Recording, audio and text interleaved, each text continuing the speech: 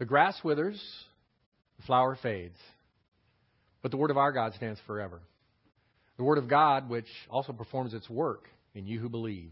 Blessed are those who hear the word of God and observe it. We are here this morning to study in the life of David. As you know, we've kind of gone into extended play, if you will, on the life of David. I'm thinking of the old pinball games, right? You get into extended play on the pinball game, right? We're doing that with the life of David because David has already passed away. And so what we're looking at now really is the legacy of David's life as we're looking at Solomon and the beginning of his reign and the things that are taking place there. And there are just some wonderful lessons that we can learn from the beginning of Solomon's reign as king over Israel. And so I don't want to miss those. And so we're going to look at those. I've actually still been in prayer, as I mentioned, regarding what comes next and had some suggestions. Actually had one suggestion that we would go through and look at the whole divided kingdom era with all the different kings of the north and the kings of the south. And I'm praying about that one, but there's also book studies we could do.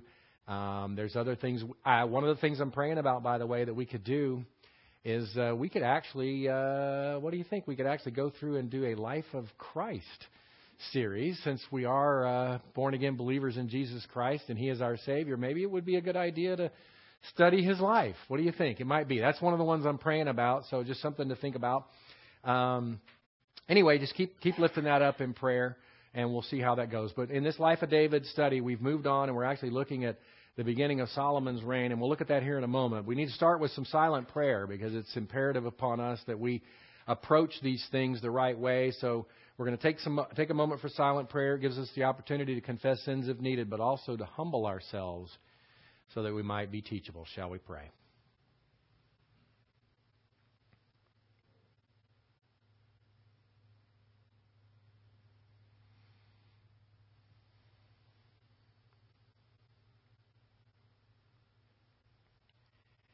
Most gracious and merciful and loving Heavenly Father, we thank You so much that You've blessed us with this opportunity to gather here at the church. We thank You that we have this opportunity to fellowship with our brothers and sisters in Christ. We thank You also that we have this opportunity to consider what Your Word has to say, because we know our souls need to be nourished by Your Word. Just as the land around us needs the precious rain, we also need Your precious Word to rain upon our souls. And we ask that while we are studying Your Word this morning, that You would set aside distractions of our daily lives. Help us to focus our thoughts in on what it is You're trying to help us learn today, that we might indeed grow in the grace and knowledge of our Lord and Savior, Jesus Christ. We pray all of these things in His most precious and beautiful name. Amen. I actually have a couple things I'm going to talk about real quick before we dive into life of David, a life of Solomon, actually, and sort of in a way, life of Solomon.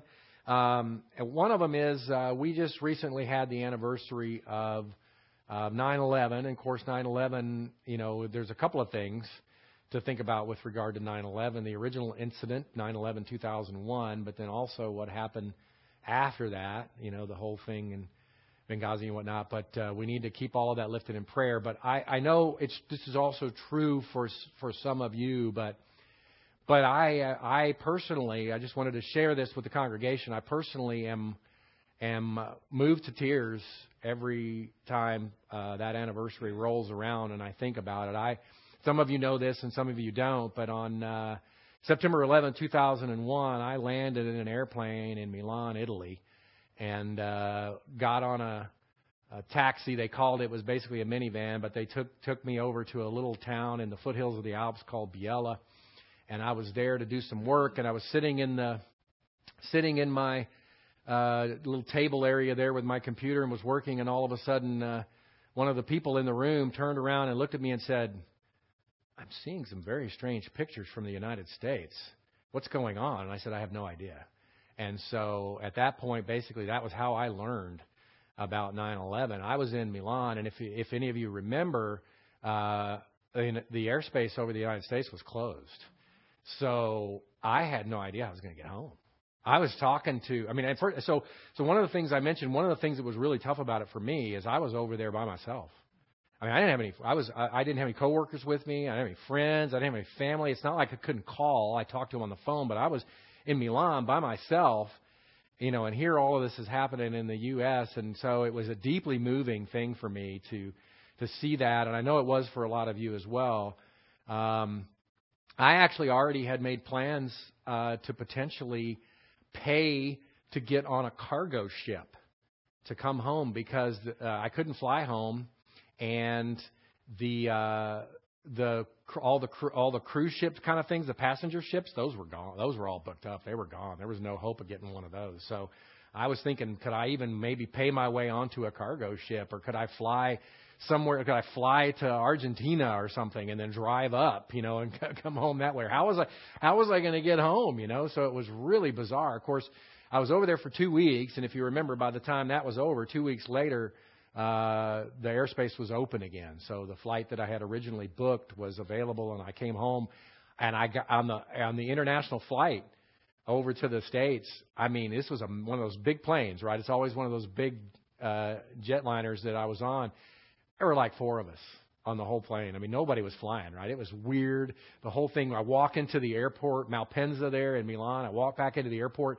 When I flew in, like a normal airport, right? When I come back, there's military all over the place. There's guns everywhere. You know what? I was thankful for it, right? I was thinking, yes, I'm glad you're here. I mean, it was insane. Those times were insane, and I can't forget that. I just can't forget it. It's something that will be with me for the rest of my life. And I think about my mom, who's about to turn 88, and, she had that experience with Pearl Harbor, for example, right? When she found out about Pearl Harbor, I mean, what they went through with regard to the attack on us over there in Pearl Harbor there in Hawaii. And I just, all of us were moved by it. And so I just pray every September 11th, I pray for folks that people will never forget, right? I mean, that was a very moving thing. And anyway, I don't know if you all have the same experience or not, but it brings me to tears every year when we have the celebration of that.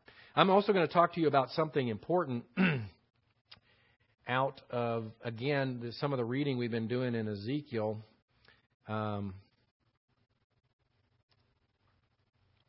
We just read this recently, and it struck me.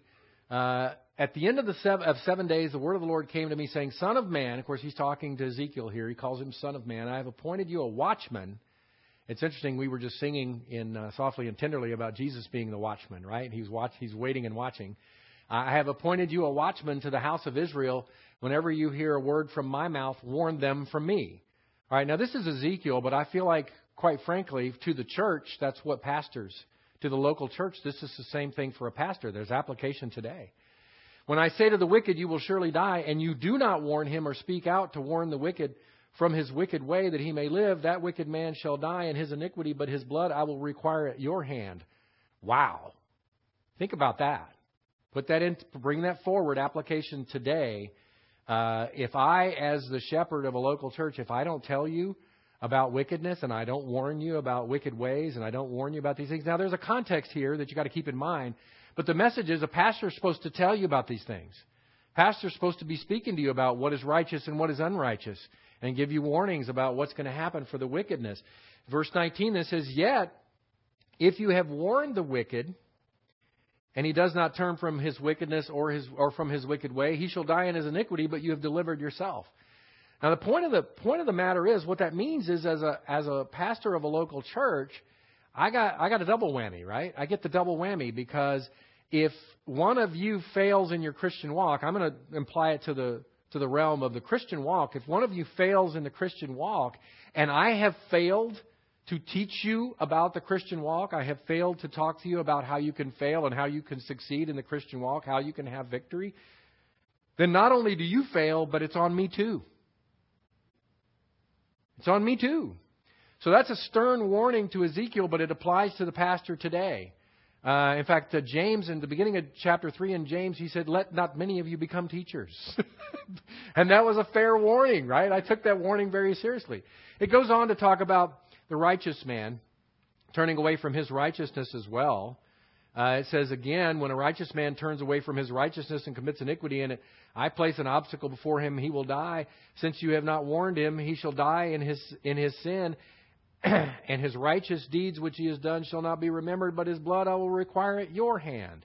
Now this is a warning for the people of Israel, but nonetheless, application for us today, that's a warning. But notice in this passage, it does not remove personal responsibility. So the wicked man who doesn't turn from his way, he still has responsibility for his decision. But the watchman, if he didn't warn, the watchman is also responsible, right? There's a responsibility there.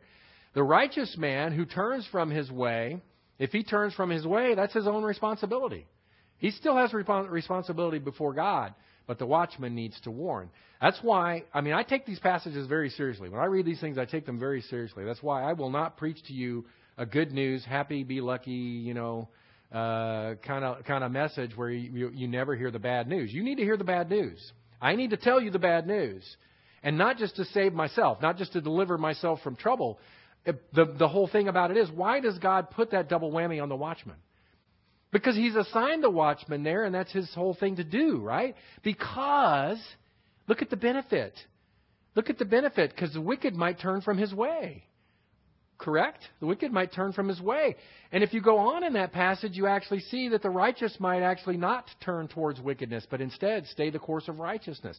So, the reality of it is, as I preach these things to you, it benefits you. And I care about that. I love all of you, and I want you to be blessed by God's Word. But boy, when I was reading through that, it just hit me again. One more time when I read that passage, it hit me again. I have got to preach the Word.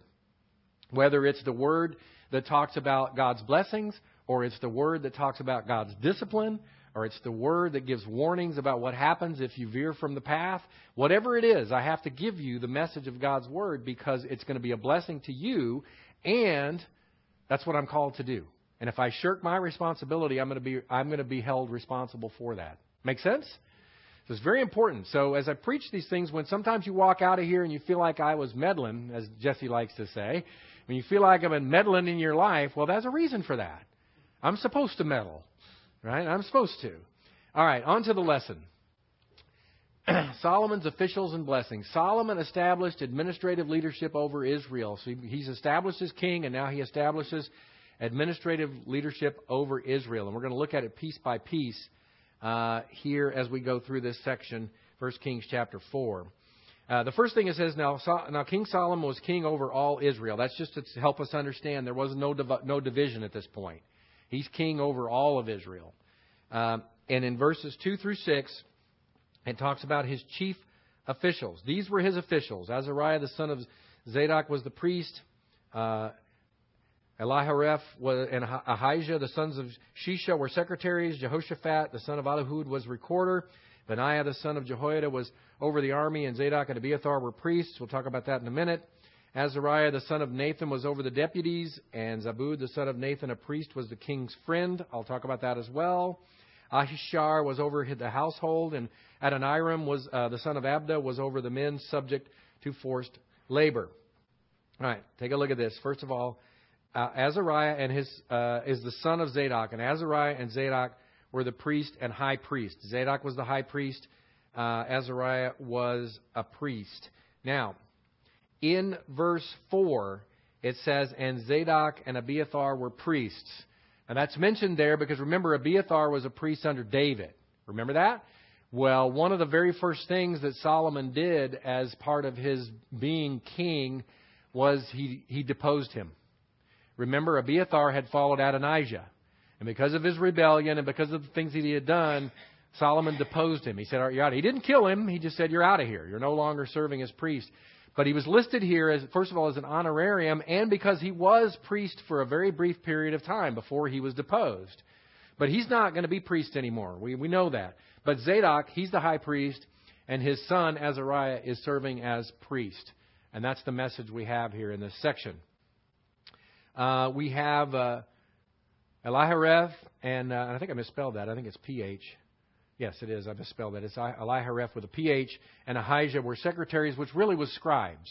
That's what's entailed with being a secretary, is somebody who's a scribe, somebody who would take down all of the notations and whatnot. And then you have Jehoshaphat as the recorder, really the record keeper.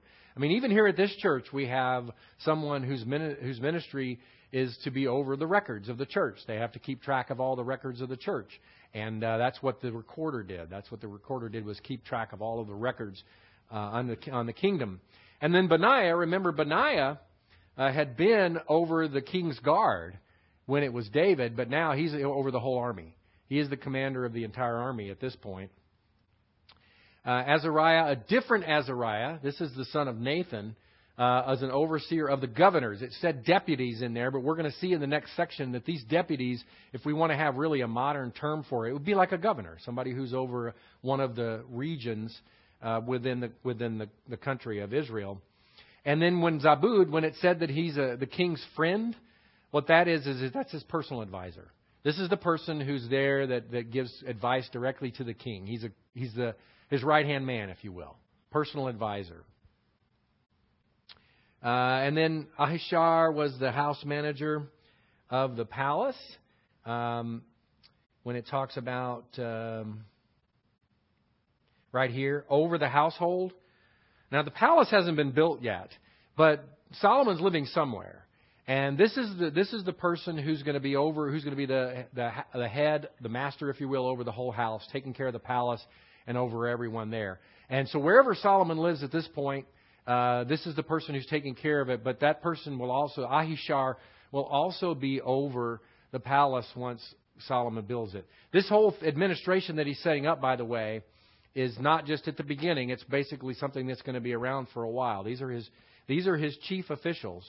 And then Adoniram, head of the labor. And we're going to see, by the way, that that's going to become important when we get to the building of the temple, because giving you a little preview of what's to come, when it comes around time to do that, they're going to actually be sending people over to do some of the work of getting the materials ready for the building of the temple. And so Adoniram is going to be a part of that, because he's going to send the people over to do the work to get the materials for the temple. He then appoints his district governors in the various districts of the land, and that's where your map is going to come in handy. Verses 7 through 19. First of all, Ben-Hur in Ephraim, verse 8.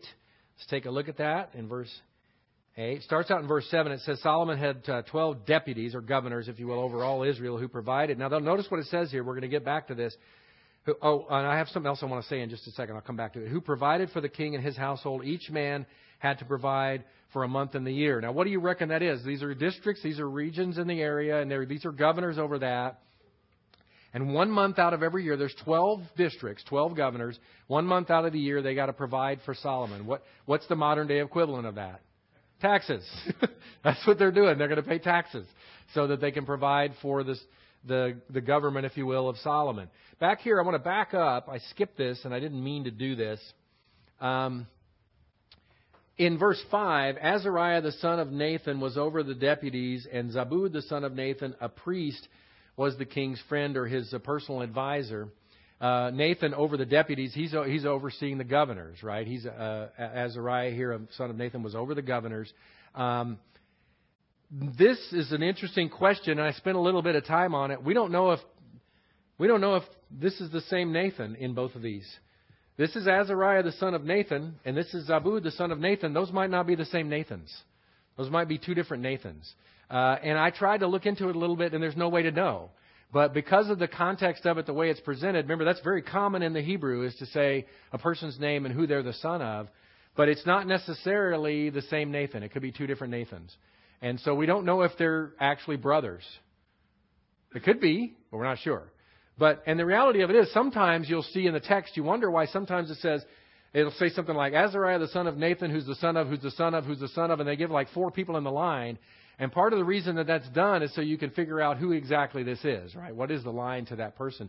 In this case, it wasn't significant enough to do that, but I did spend a little bit of time looking at that to try to figure out if those were the same Nathan, and we just don't know. We just don't know. Ephraim. I meant to turn to my map. So you can look on your map, and what we have here is they numbered it for us. They made it easy.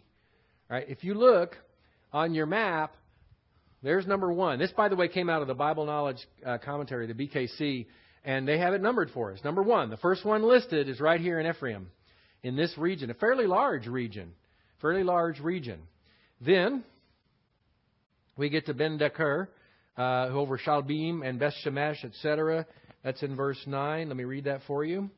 Ben-Deker and Makaz and Shalbim and Beth Shemesh and Elana Beth Hanan, all of that. And that's the region on your map. If you want to know where that is, that's this region over here.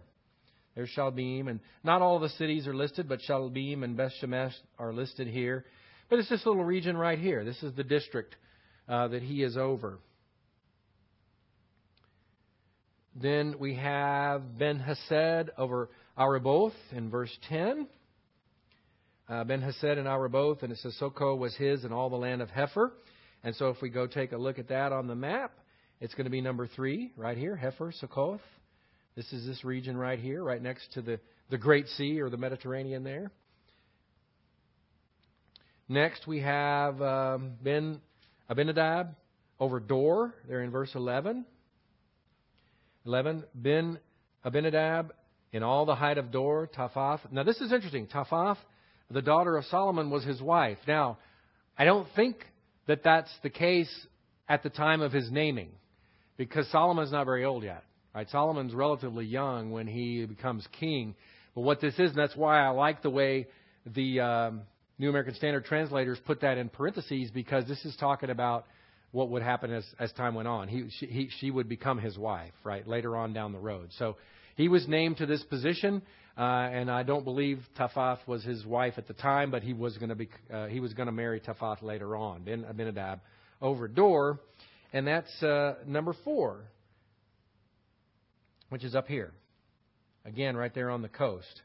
This is the region right there. Notice Mount Carmel is listed right there, shown right there. And then we have Bana, Ahilud, son of Ahilud, in Tanakh, Beth Shean, etc., verse 12.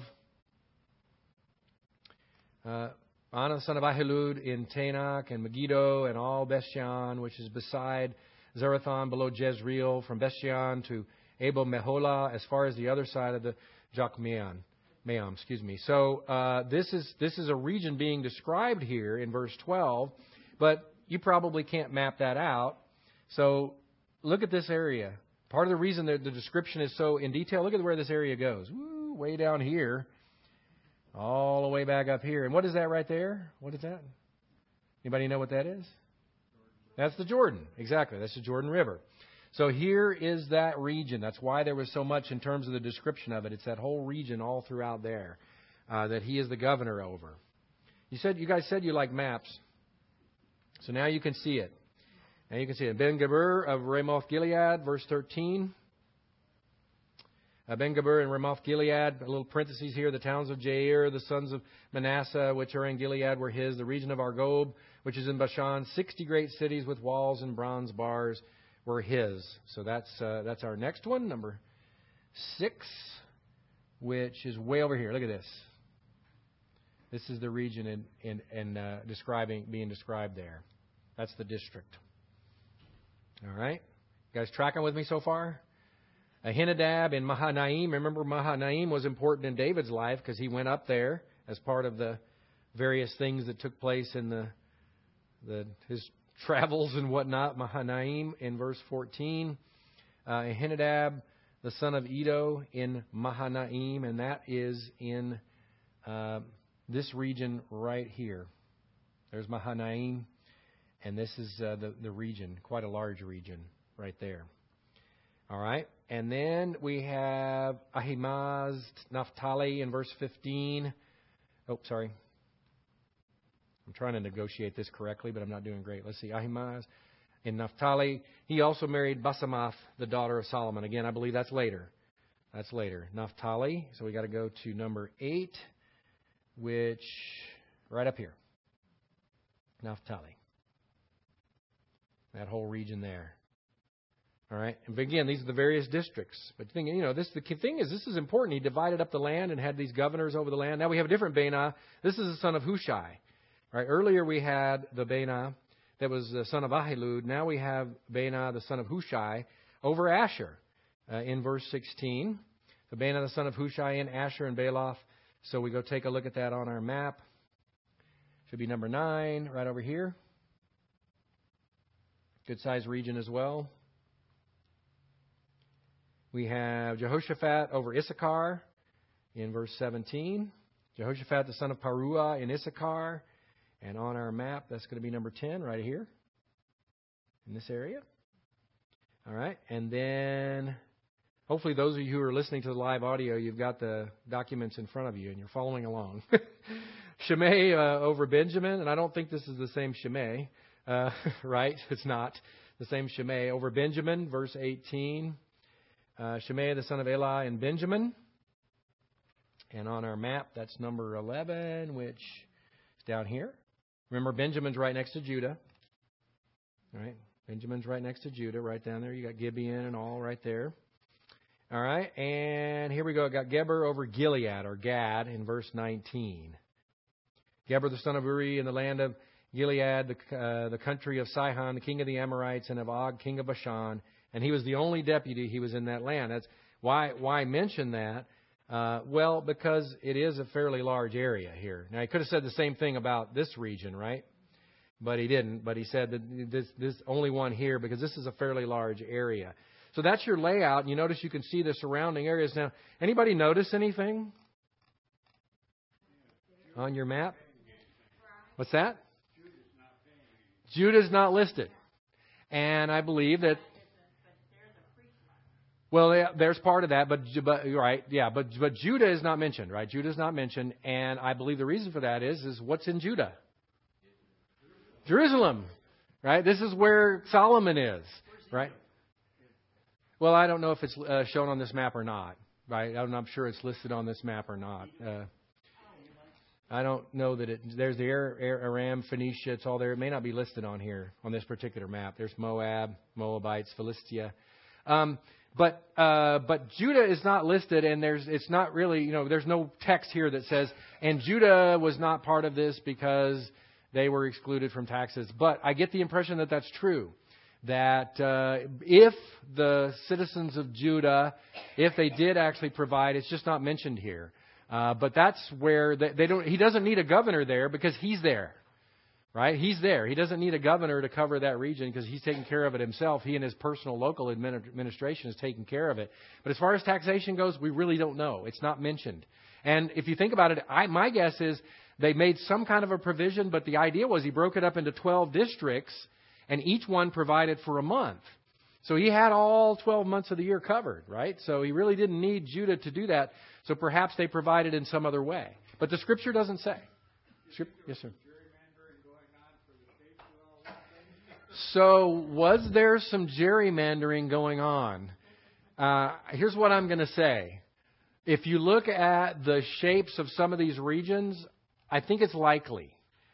It's likely that these were crafted in a certain way. Now, the question becomes why.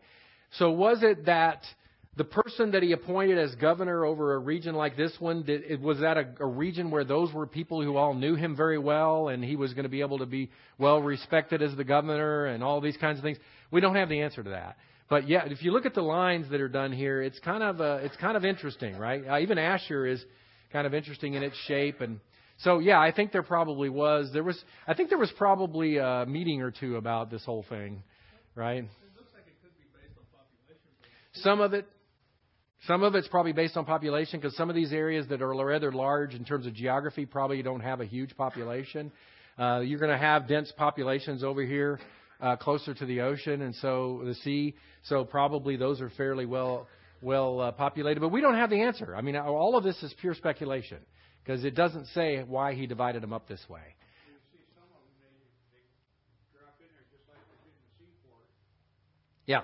There is a seaport available. Right here? Yeah. Yeah, exactly.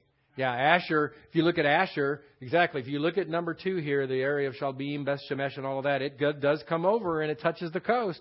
If you look at Asher, there's that little piece right there near Mount Carmel where it goes over and touches the coast. So that probably was designed that way on purpose.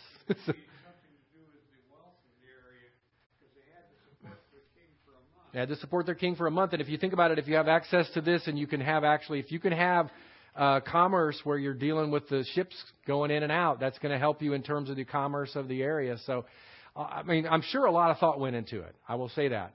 Whether it was, when I think of gerrymandering, though, I think of political in nature, right? That it was political. And it could have been, right? It could have been political. Or it could have been socioeconomical in basis. We don't know, right? We're not sure what the decisions were. But there seems to be some craftiness there, right, in terms of how those things were laid out. So I found that interesting. But Judah was definitely left out of that whole list. The people of Judah were not mentioned in all of that. But I believe in some way they still provided for the king.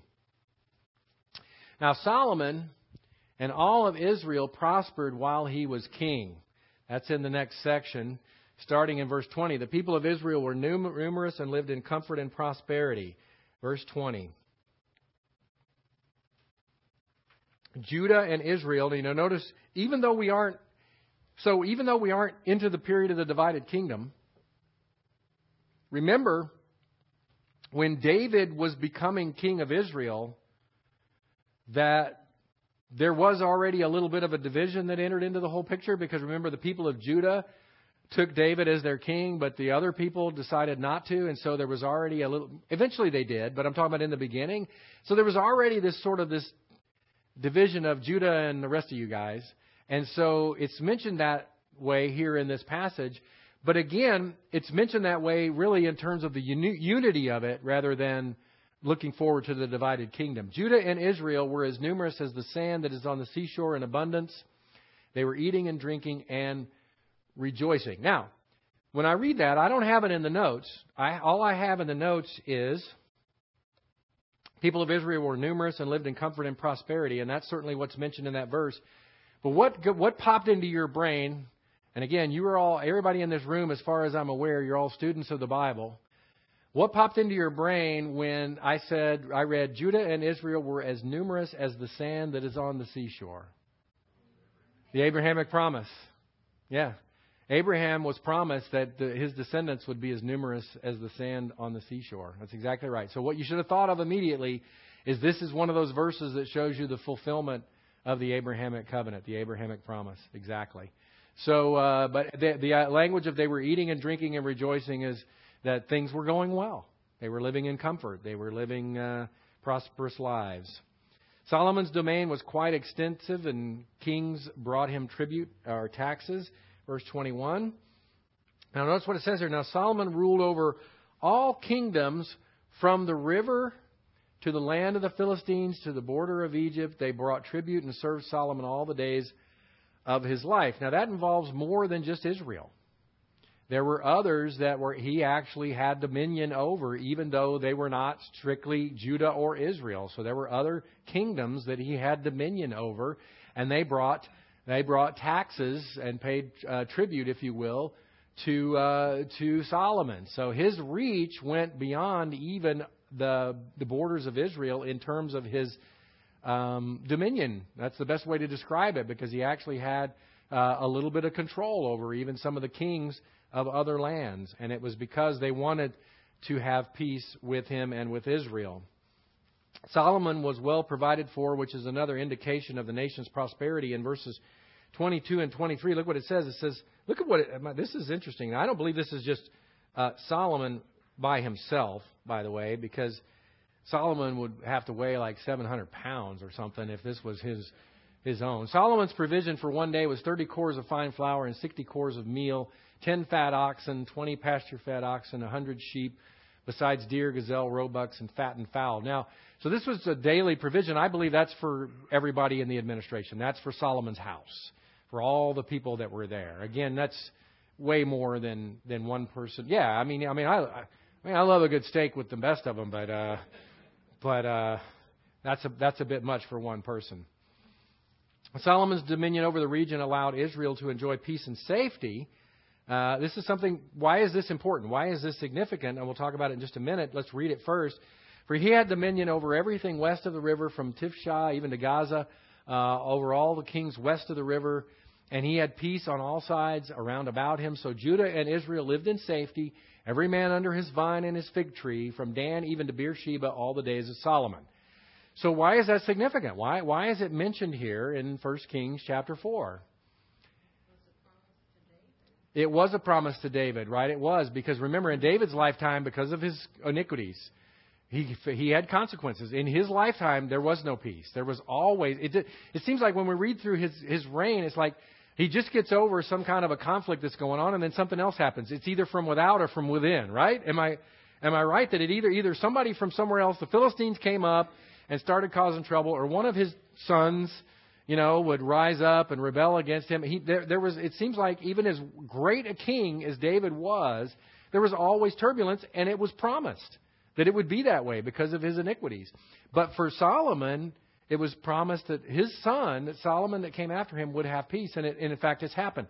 Now, one of the things, this language, every man under his vine and under his fig tree, is that language of being able to, you're not having to go out and come in. You're not having to be part and go out of the army and fight for the country and come back in. You're just able to be there under your vine and your fig tree at home. And by the way, this is not forced isolation. There was no coronavirus. They're not forced to stay here, right? They're there because they want to be, right? This is what they want.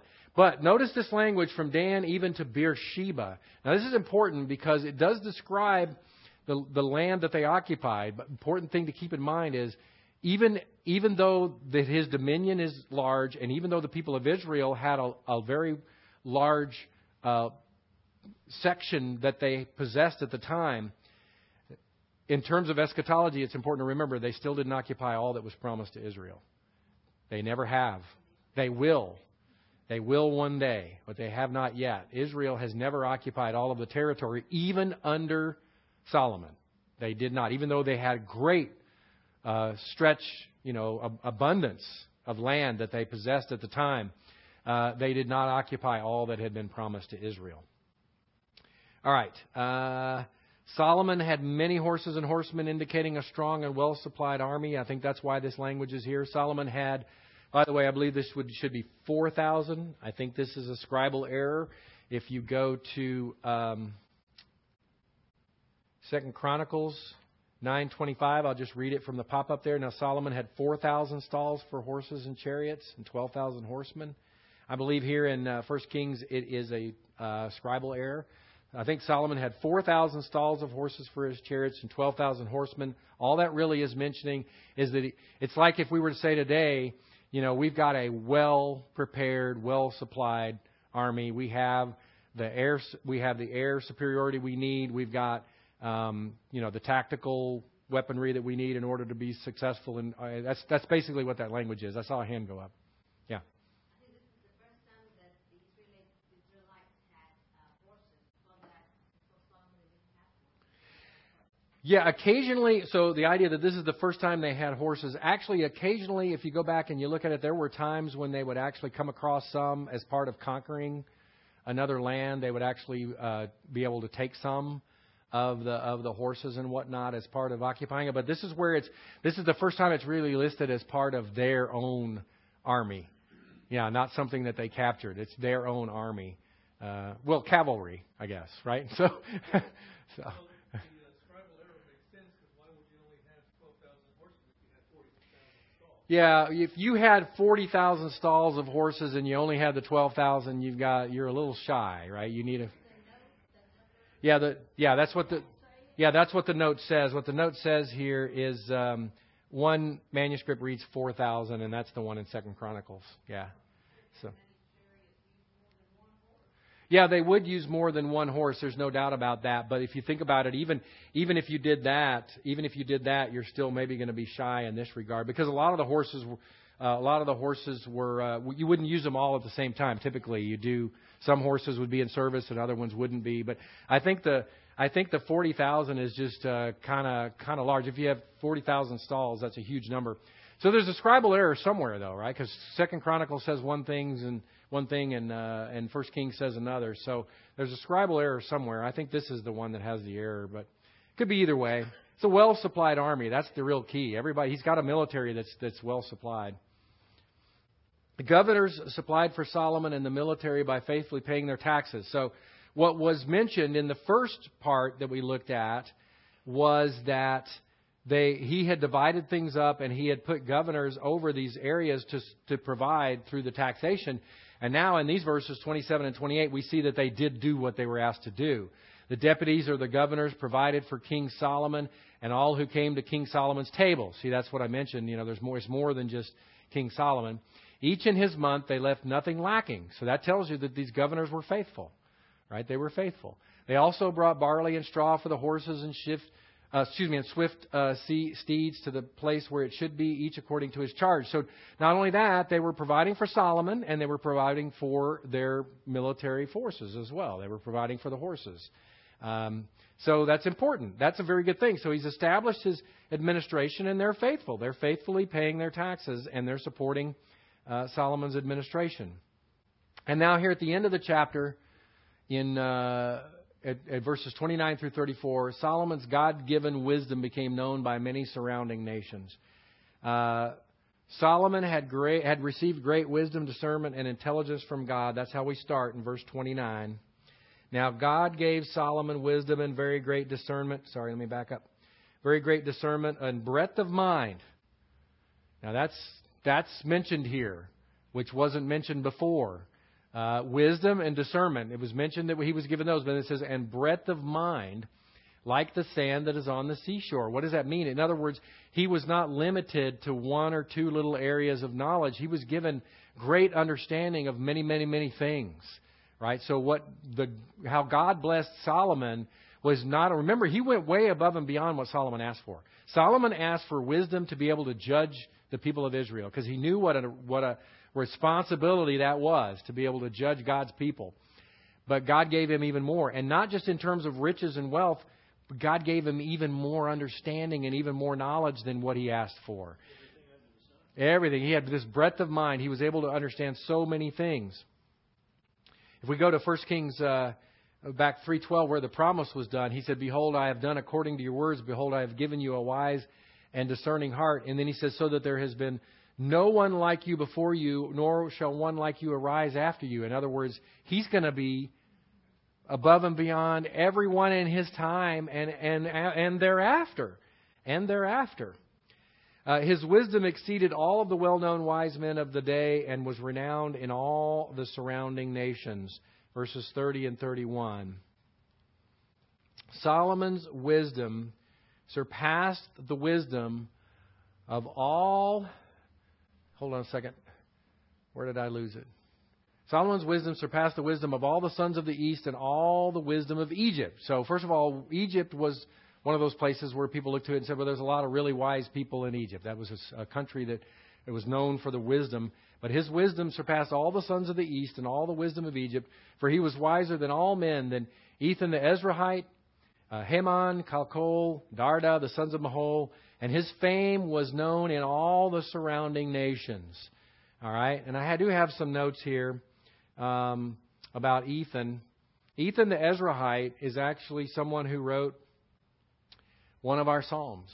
Psalm 89 was written by Ethan the Ezrahite. So not only was he a wise man, he was a man of God, right? He was a man of God. And so he actually wrote Psalm 89, a mascom of Ethan the Ezrahite. So this is a list of people that are well-known wise men of the day. And his wisdom exceeded all of them and became known in all of the surrounding nations. And then Solomon was prolific in his writings. If you look at verse 32,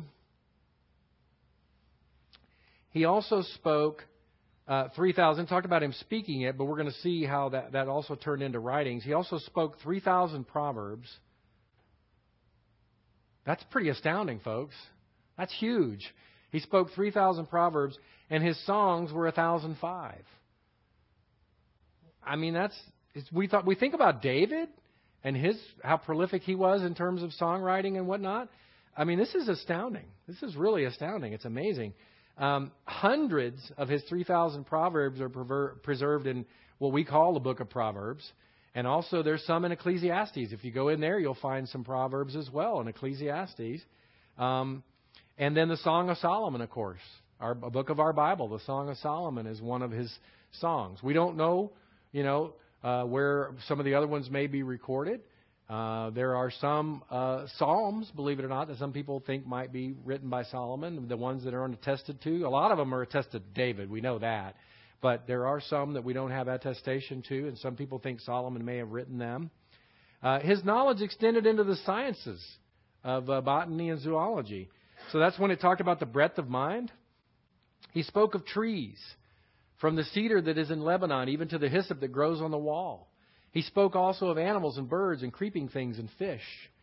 So God gave him wisdom over not only the plant world, right, the idea of the botany, but also zoology in terms of the animals. Now, I've mentioned this before. This seemed like a great opportunity to mention it again.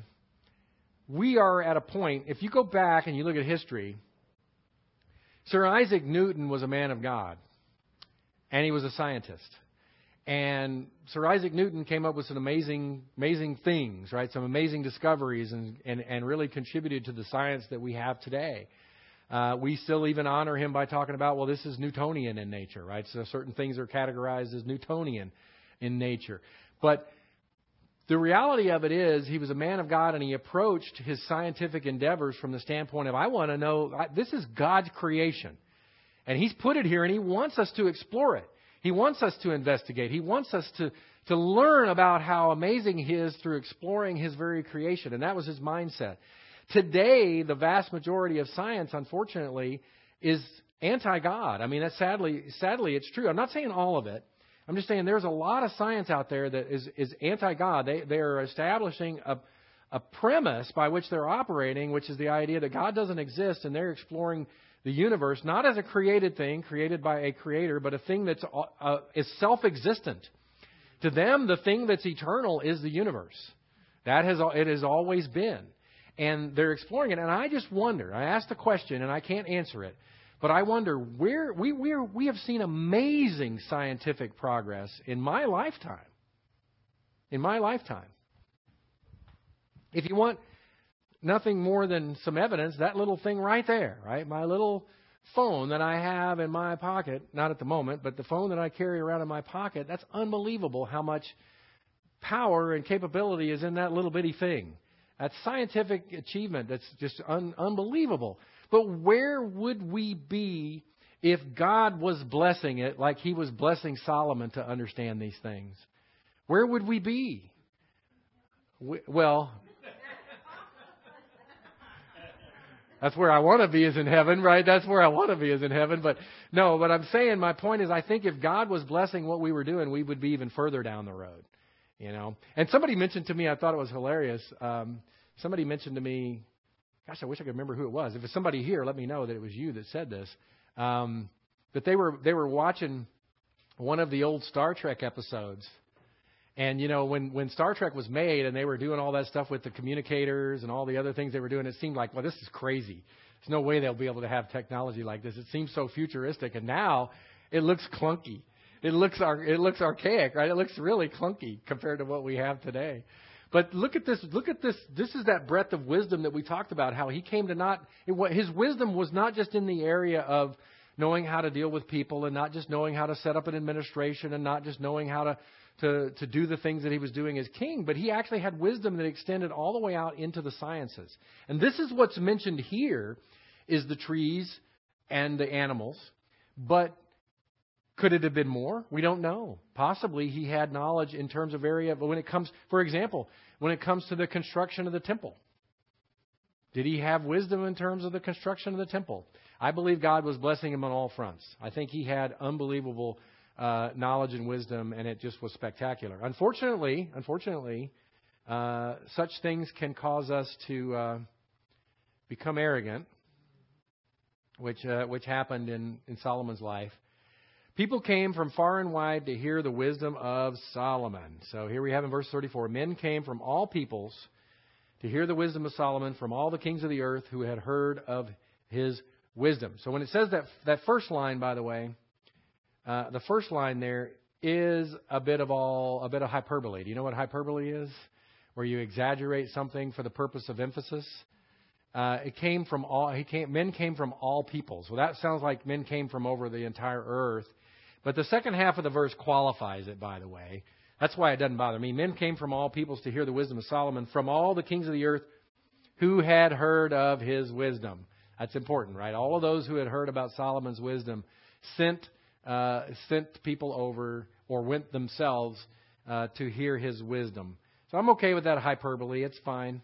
Nonetheless, whether it was hyperbole or not, nonetheless, visitors came from many faraway places. And importantly, Solomon openly welcomed them. He did not push people away if they came. That he welcomed them in. They were welcome to come And it wasn't a matter of, at that point anyway, in the beginning, it wasn't a matter of arrogance or anything. He just was very welcoming to whoever would come. Well, we haven't gotten to the concubines yet.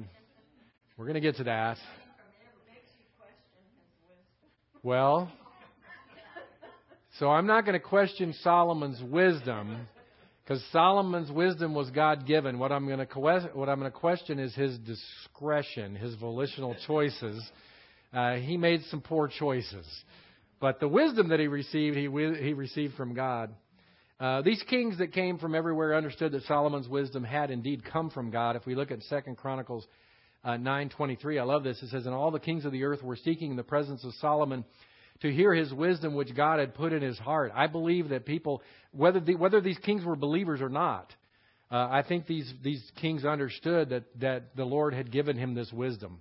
Right? So whether they were truly believers or not, they understood, wait a minute, Solomon has been blessed with this wisdom, and they wanted to be partakers of it. And we're going to study something to do with that as well as part of this study on Solomon. So there's a lot we can learn from all of this. Certainly where Solomon ends up failing is something for us to learn from. Who else that you can think of? So Solomon was granted this amazing wisdom from God. I mean, amazing wisdom. I mean, we would be astounded by him today if we were to hear him. And everybody thinks, well, yeah, but he was back in a time when, people weren't smart back then. They were dumb. Now we're really smart. People think that kind of thing. They do. I'm sorry. If Solomon were around today, he would blow our minds. He would know so much. Hang on a second. Who else? I want you to really think wide and far. Who else was given amazing wisdom and understanding? Well, Adam was. Yeah, I want you to go back further than that. Well, Christ, of course, yes. What's that? Satan. Satan, as an angel, when he was created as an angel, he was given incredible. First of all, he was beautiful, absolutely an amazing, beautiful, and brilliant. Brilliant. What happened to Satan? He was corrupted because of his own splendor. Well, that's what happened to Solomon. Solomon made the same mistake because he was given so much, and he ended up being corrupted because of his own splendor. Yes. Well, it did eventually. In the beginning, it didn't, because you're going to see when we study, for example, the dedication of the temple and the things that come after that, Solomon is actually quite humble in the beginning. But eventually, he fails. Yes. It's interesting that in verse 33 there, it doesn't mention that he studied the universe, the stars, like others did. Yeah, it didn't say anything. In verse 33, it talks about botany and zoology. It talks about the trees and it talks about the animals, but it didn't say he was studying the stars. I mean, he wasn't looking up at the stars and trying to learn about them. That's left out. And last hour you talked about how vast the universe is. And Yes. They pointed it to the darkest spot in the universe. And I don't know if it was days later or weeks later, but planets started appearing. Yeah, so what Jesse's bringing up is the massive nature of the universe. So first of all, you got to remember, God in His infinite wisdom, He creates a domain, and then He puts individuals into the domain. And so what we should understand is the earth is the domain of the Adamic race, the human race. The rest of the universe, that's the domain of the angels. So if you want to have some sort of an idea of how many angels there are, just take a look at the universe. But it's so amazing, it's so expansive and so amazing. What Jesse was talking about is they put the Hubble up, right? So the Hubble is important in terms of scientific discovery because you get this telescope up there that's outside of the atmosphere. So now you don't have the atmospheric problems trying to see through the atmosphere. And they pointed the Hubble toward one of the darkest areas of the universe. And sure enough, as it was gathering light, stars and planets and other things appeared. They were able to see that there were actually things even there in the darkest area of the universe. So the universe is massive. But yet for some reason it's not mentioned here that Solomon took the time. Now, was that a matter of his faith? Did he look at it and say, this is all God's creation, but the earth was created for us? And so I'm going to explore. If you go back to the Genesis record and you look at all of that, the plants and the animals and all that were created. Was he focusing on those things because this is his domain, is the earth, and he's focusing on those things? Or is it just not mentioned? We don't know. right? We don't know. Wasn't it an agrarian society? That was they were very much agrarian. After the flood they could eat the animals. That's right. After the flood they could eat animals. Before that they were vegetarians. But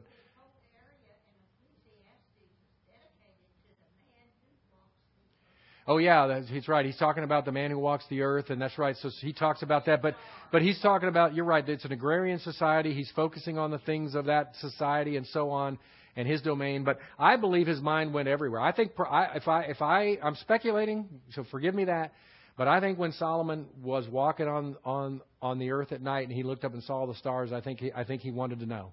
I think he wanted to know. I think he was given that kind of a mind that wanted to know. It's not mentioned here. It's not mentioned anywhere in the Scriptures, but I think he wanted to know. All right, our Scripture of the week, Ezekiel 18:23. We'll all read it together. All right, here we go.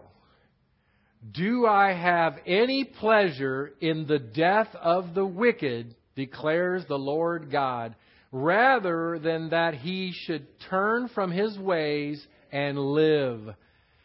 See, so he goes on to talk about a righteous man turning away and the other things that happen there. But do I have any pleasure in the death of the wicked, declares the Lord God, rather than that he should turn from his ways and live? Now, he's talking in this section, in the context of this section, he's talking about the mercy that he shows when a wicked man turns from his sins, which he's committed, and observes the statutes and practices justice and righteousness. He shall surely live and he shall not die. And then he goes on and talking about a righteous man turning away and the things that happens to the righteous man. And right in the middle of all of that, and by the way, what Ezekiel's teaching Israel here is, you know what? You guys might have been righteous at some point, but you're not anymore. And he's telling them, you have turned from your ways. He does it in the context of talking about individual men, a wicked man and a righteous man. But this is a message for Israel to understand how they have become wicked. They are worshiping idols. They're sacrificing their children. They're putting them through the fire. They're doing horrible things. They're doing just absolutely horrible things. And so, but then he tells them right in the middle of all of this, he says, do I have any pleasure in the death of the wicked, declares the Lord God, rather than that he should turn from his ways and live? In other words, what happens to someone who is wicked? What happens to someone and what they receive from God for their wickedness, whether it's, discipline to a believer who's acting wickedly or whatever it might be, how God deals with the unbelievers and so on, it's not pleasing to God. He wants that individual that they should turn from their wicked ways and walk in righteousness. That's always his desire. But you see, God is going to deal with us as we behave. That's what the message is here. So what we do, now, thanks be to God. I'm going to start with this. Thanks be to God that my salvation is based on faith alone in Christ alone. Because when I get to the Bema seat and I watch the wood, hay, and stubble light up the night sky because the fire is so big, I don't want that to be the basis upon which I either get to heaven or I don't. My salvation and yours is based on faith alone in Christ alone. But God still is evaluating your life right now here as a believer walking on the earth. He's evaluating everything you do, and the decisions you make have an impact. Yes, sir. Pray for life, right? Yeah, right. Pray for life. Pray that you would walk in a manner that's pleasing in God's sight. That you would. And when we talk about life and life abundant, right? When the Scripture tells us that we've been given life and life abundant, it's not talking about us running around in our carnality, is it? It's not talking about us indulging the pleasures of the flesh. The abundant life He has for us is not seeking self-interest. The abundant life He has for us is our eyes fixed solely and securely on Jesus Christ, the author and perfecter of faith, that we're living our lives for Him. But He's not pleased when we walk in carnality. He's not pleased. By the way, do you know anyone who's an unbeliever who's in this place? Do you know anyone who is in this position that they are walking in darkness and that's the only thing they can do because they're unbelievers and they don't have any other way? Pray for them, as you said. Pray for them. Pray that God will open their eyes. The Holy Spirit when the Father draws and the Holy Spirit convicts, it's an amazing thing. And it is something that's powerful, and we need to be praying for that, because God takes no pleasure in the death of the wicked. He does not want that to happen. But yet, He has granted to each of us the ability to choose. The ability to choose what we're going to do. As unbelievers, we have choices. As believers, we have choices.